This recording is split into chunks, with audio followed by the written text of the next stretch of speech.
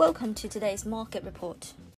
Continental Europe has struggled to cope with the third wave of the COVID-19 virus, exaggerated by the region's lack of success in organizing a concerted vaccination program.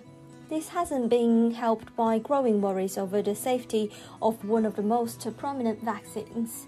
Italy, Spain and Belgium have joined other European countries in limiting the use of the AstraZeneca vaccine, even after the European Medicines Agency on Wednesday repeated that the benefits of the drug outweigh the risks of very rare cases of blood clots. The lack of common guidance within the EU over the use of the drug can only increase public hesitancy, slowing the chance of the region achieving widespread vaccination. The economic news elsewhere was more promising, with China's March factory gate prices rising at their fastest annual pace since July 2008, climbing 4.4% year-on-year, far above February's 1.7% growth. GBP/USD has been under pressure as Brexit concerns join COVID ones. Meanwhile, the dollar may be poised for a comeback after several days under pressure, which leaves the cable at risk of losing the 136.70 critical support.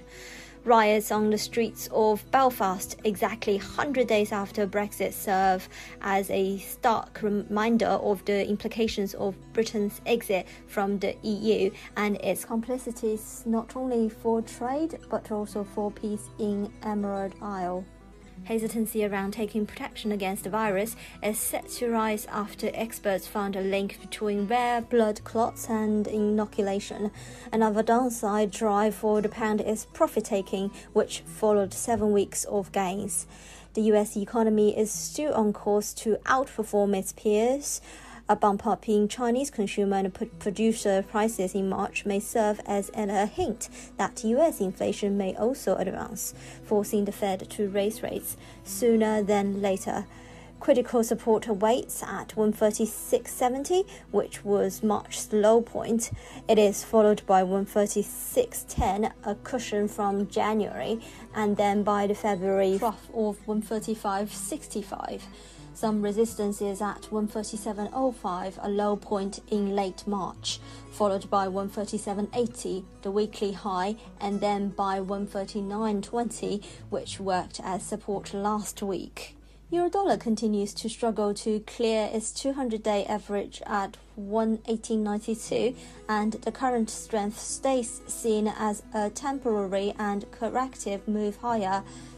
The US dollar edged higher but remains anchored near 2-week lows following disappointing jobless figures, and with the Federal Reserve showing no signs for changing its ultra-easy monetary policy stance. The dollar index was up 0.2% at 92.278.